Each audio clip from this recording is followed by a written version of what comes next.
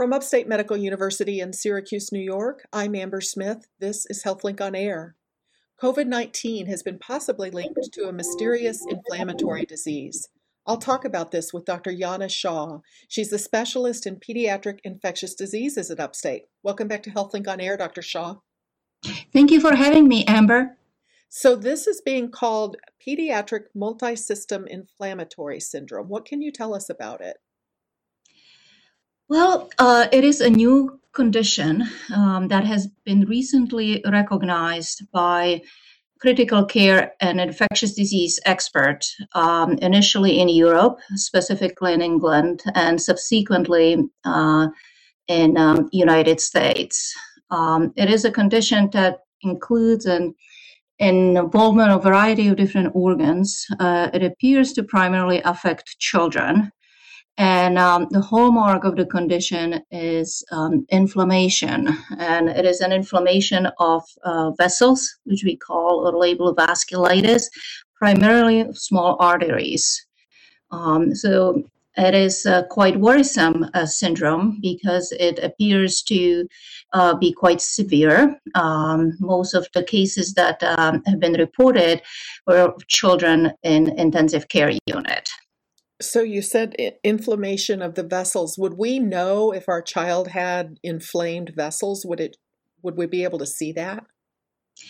So you, as a parent, would probably not recognize that. But what you, as a parent, would see in a child is prolonged fever, usually fever that lasts more than 5 days, would be worrisome. Those children who had this syndrome had rashes, they had pink eyes, they had swollen hands and feet. Number of them had abdominal symptoms or GI symptoms, vomiting and diarrhea. Okay, so those would be sort of clues. Now, what makes us think this is connected possibly to COVID-19?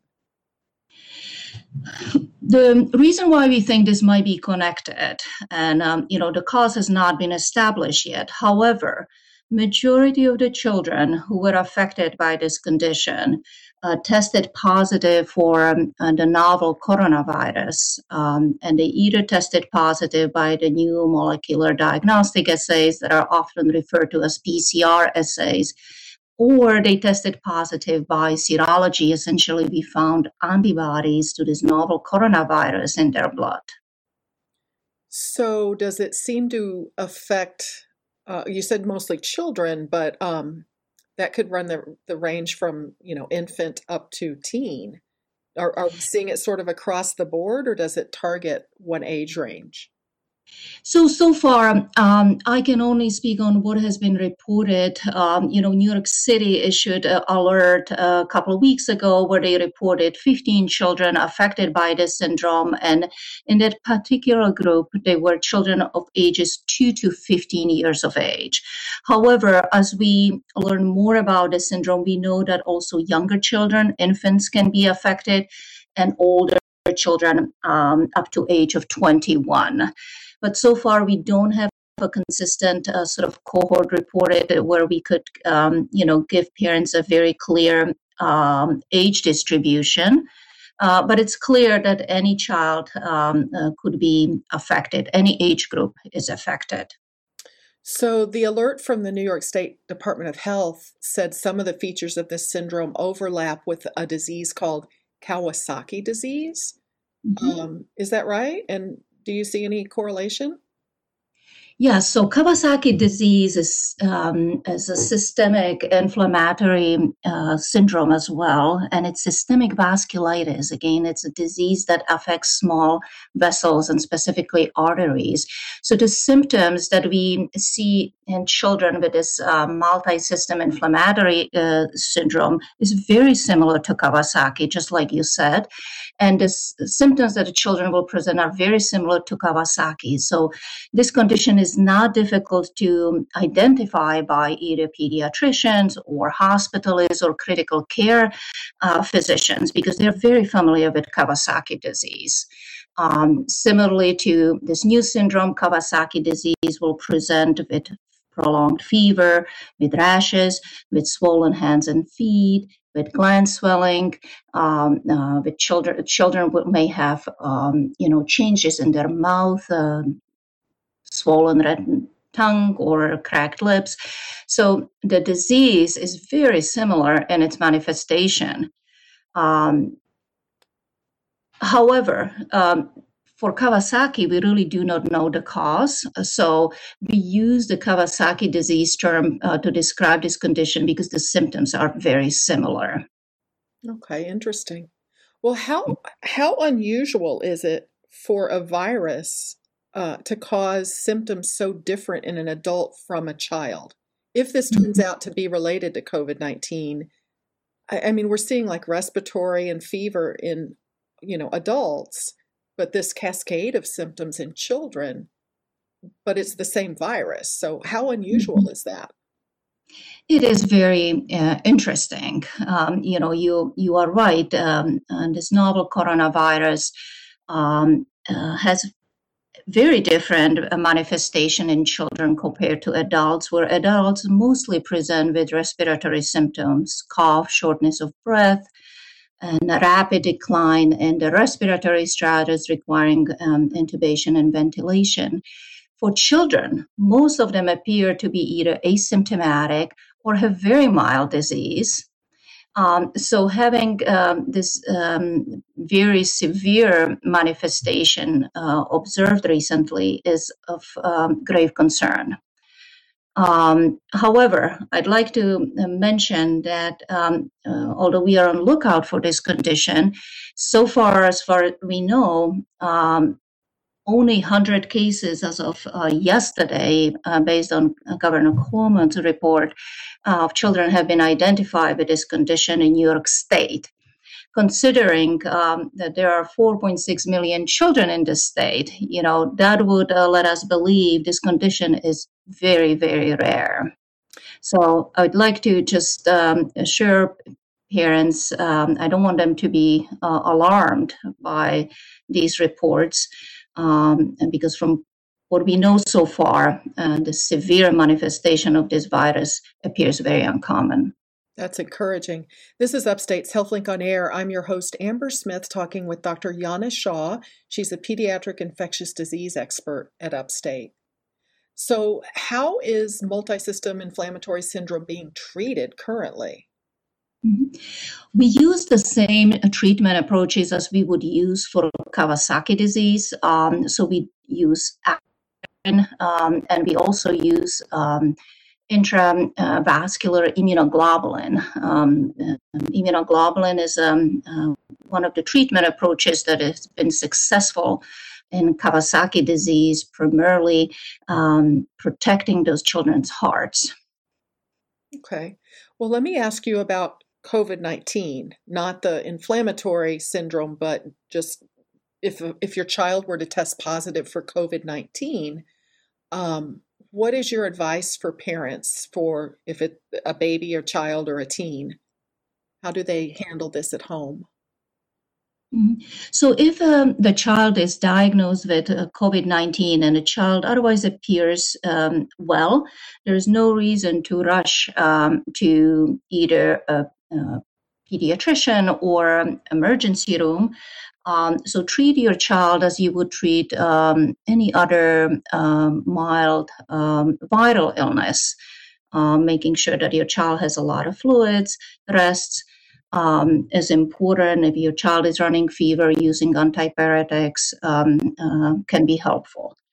However, if you start noticing that your child is not acting himself, exhibits any of the signs that I mentioned earlier, rash, fever that doesn't go away, has a lot of vomiting or diarrhea, you should call your primary care provider and seek their guidance. Of course, if your child appears to have no energy or is not acting himself or has trouble breathing, that would be another reason to bring your child to emergency department. So it's definitely something you need to pay close attention to in terms of the fever and just keep monitoring that, right? That's correct. Yeah. As a parent, you know your child best. When your child is not acting himself or acts differently from prior viral illnesses.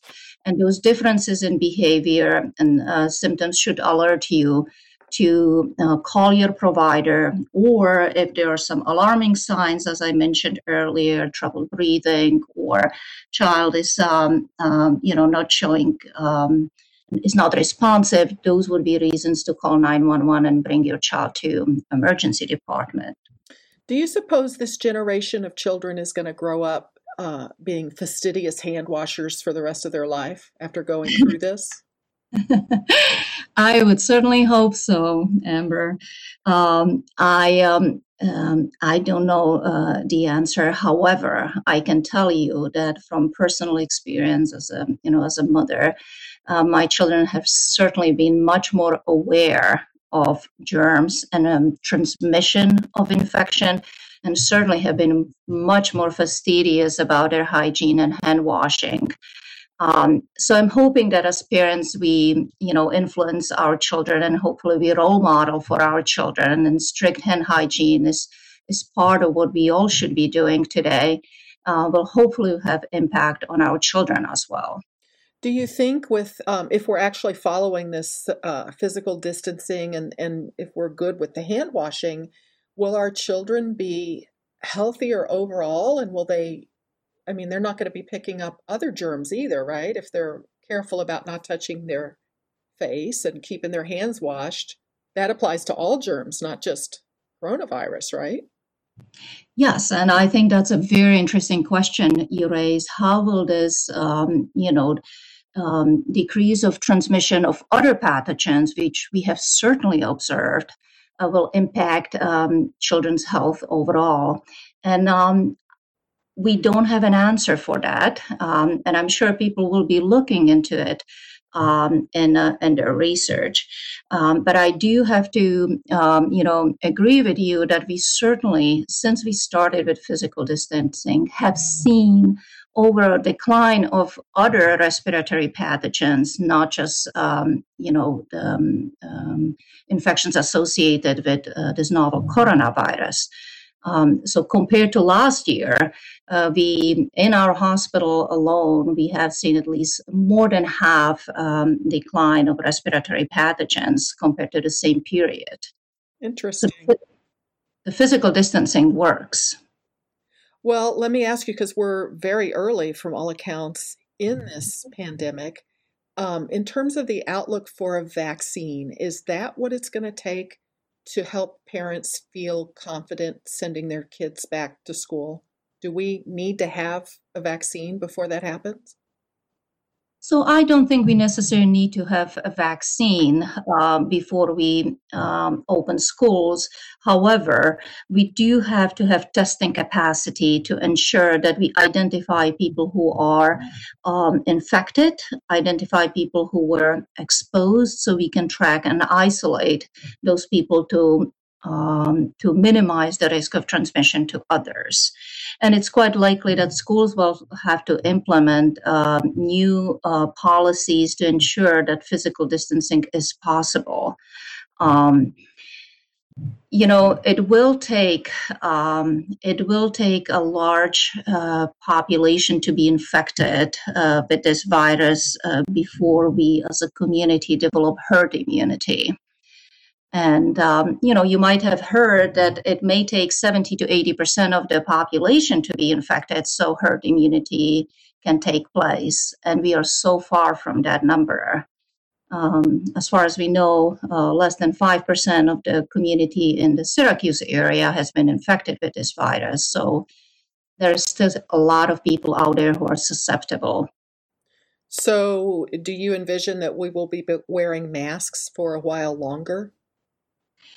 Yes, I do. Yes, I think that's an excellent point. The masks that are now universally recommended for public should stay in place until we can ensure that either the transmission of the virus has ceased, or we have seen substantial decline in new cases in the community. Wow. Well, thank you so much for this advice. This has been pediatric infectious disease specialist Dr. Yana Shaw. I'm Amber Smith for Upstate's podcast and talk show, HealthLink on Air.